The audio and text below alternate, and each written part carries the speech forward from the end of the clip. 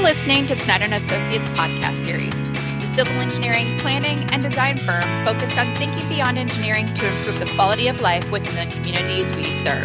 This episode's host is Clay Schneckloff. Brand new tennis courts. They look amazing. They first get finished. Everybody's excited. Let's get out there and start playing. But how do we get there? The first phone call that we receive is from the school or the city and say, we've got some cracks that are showing up. Can you stop out, take a look, figure out what we need to do next?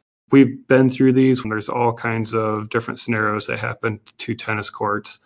So we're going to follow a process. When we get these initial phone calls, we start looking at the existing analysis of what these courts are doing and start planning what can we do to help your courts, whether it's a brand new set of courts, rehabbing an existing set of courts, or updating some portion of your existing courts. We'll start working with you on what those concepts are, start pulling together designs, and then start moving forward with bidding and construction of these tennis courts.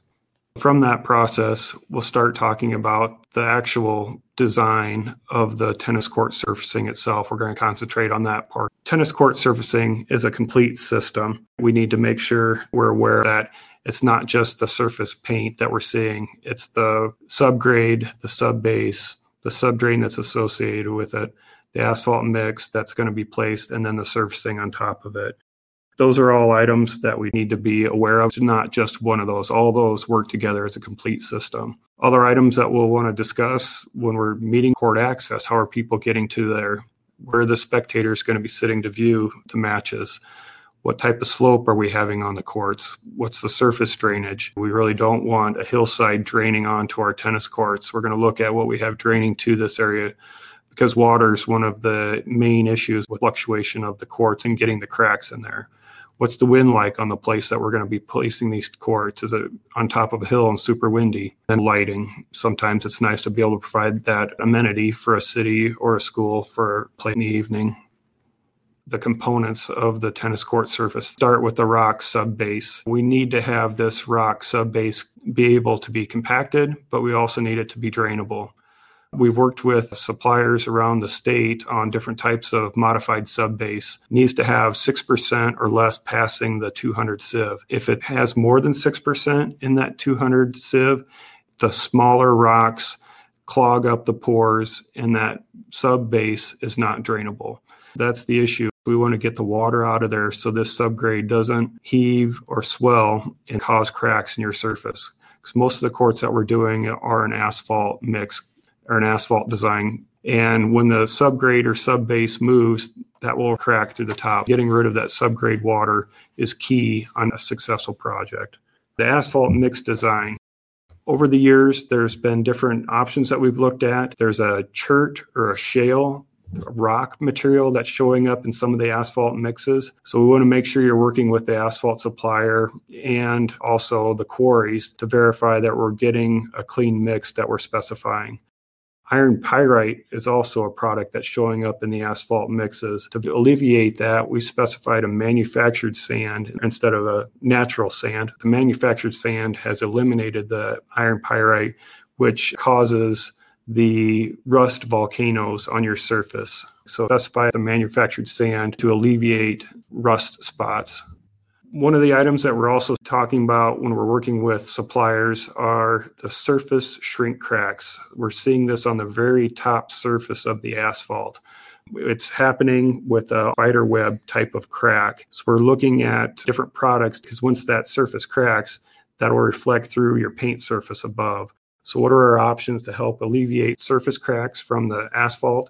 Using a flexible acrylic resurfacer as part of our paint surface helps keep that crack from reflecting through there. Our surfacing products, there are 3 main suppliers that we work with, Laycold, PlexiPave, and Sportmaster. All carry very similar products. All have similar characteristics for temperatures and timing. We want to make sure that we have everything ready and our surfacing installed before October 1st. After October 1st, the weather is varying too much and we're not getting the nighttime temperatures that we're needing to put down this top surface paint. After we get the asphalt down, we want to make sure we have it down for 20 days before we start putting our surface product on. One of the other key things on the asphalt installation is specifying 0.8% cross slope on this. This is side to side, not end to end. We need to consider how we're going to surface water off of the quartz themselves. So a 0.8% cross slope side to side is what we anticipate and what we design for. With this being that flat, 0.8%, really flat, there's a great possibility of bird bass. So you really need to work with your contractors on making sure we're getting a good quality, making sure they're paying attention to what they're doing, and getting the surface installed at that flat of a rate. Some of those bird bass can be fixed with a cork patch binder after the asphalt's been installed, but there's only a certain depth that you can build that surface up to. There's been a lot of questions about asphalt versus post-tension concrete tennis courts. A lot of the courts that we've worked with are asphalt courts, but there's been more and more questions about post-tension. Post-tension is a structural concrete slab with tension cables through it. The asphalt's flexible, so the post-tension is going to allow you more resistance to movement and cracking, which has always been the issue with asphalt courts, is the movement and cracking that reflects through the surface. The post-tension courts are a more expensive court. They're about 1.5 times the cost of an asphalt court. So a lot of times we fall back to an asphalt type system. The asphalt type system also needs regular maintenance to the surface. There are crack joint sealants that need to happen. We're in a post-tension concrete type system. There's going to be less maintenance to the surface. So there's pluses and minuses to both. The post-tension is going to have a longer lifespan. There is limited contractor availability on post-tension concrete tennis courts, where there's quite a few asphalt contractors that understand construction methods for asphalt type systems. Installing the asphalt takes big equipment. So when we're talking about where we're going to place these tennis courts, we need to make sure we have access to get the dump trucks in and out of there. After we get the asphalt down, we start working on placing the paint surface. We do need to wait 20 days after the asphalt's down to start doing the painting. It takes about 2 weeks to get that paint surface down. As soon as they get that paint surface down, we recommend about 48 hours before you get out there and start playing on it. A lot of these schedules are similar to track and synthetic turf projects. It's a temperature-sensitive project. We want to try and start construction in May. We want to make sure we have the asphalt down by September 1st.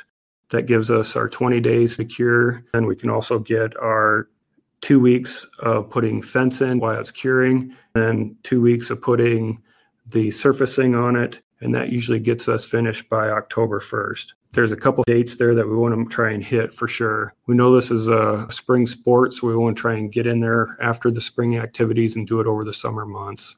Once we get into construction, there's a lot of different testing. We want to make sure we're getting subgrade tested. We're doing proof rolls. We want to have layout verified when it's set up. There's specific distances that we need to have, both with a track and a tennis court. So making sure we're having a layout set that we need to have regulation size. Specified product testing with all our products. A lot of this stuff is showing up in a large barrel. We want to make sure we're getting the quantity of the barrels that we're supposed to crack repair. It's something that we're going to need to deal with and work on. There's many different options that we can talk about and work through depending on the severity. Crack repair, it's just providing some additional life to your system. The cracks will reappear. Crack filler, joint filler is a maintenance item. If you're having bird bass, cork patch binding, it's a flowable product that you can help lift some of these bird bass out of there. If you're getting into repair of substantial size, there's many different fabric repair systems out there, a flexible fabric type system that we can look into and talk with you about. Sometimes they get vertical deflection to a point where we need to talk about full depth repair or replacement of the tennis courts. I get a lot of calls about pinholes that show up in the surface too. Pinholes are reflective of the surface below. The surface below, if it's a coarse surface, not a smooth surface, pinholes will show up when you start putting on the paint surface above it. It also appears during hot weather applications. The water evaporates out of that surface a little bit quicker than it should and creates pinholes. So it's something that we need to be aware of during construction. We try to help you with maintenance of these courts. A lot of times if you get the new courts built, you walk away, don't worry about them for a number of years. We do not recommend that. We like to have you get out there and walk the courts, start a regular maintenance program, Contact us with questions, contact appropriate contractor to come in and fill in joints as needed, but be proactive. Be aware of what's going on your courts. Jump on the issues before they become too bad, and we end up having to do a full replacement. You might be able to extend the life of your courts just a little bit longer. Thank you for listening to Snyder & Associates podcast series, a civil engineering, planning, and design firm focused on thinking beyond engineering to improve quality of life within the communities we serve. Find content related to this episode on snyder-associates.com.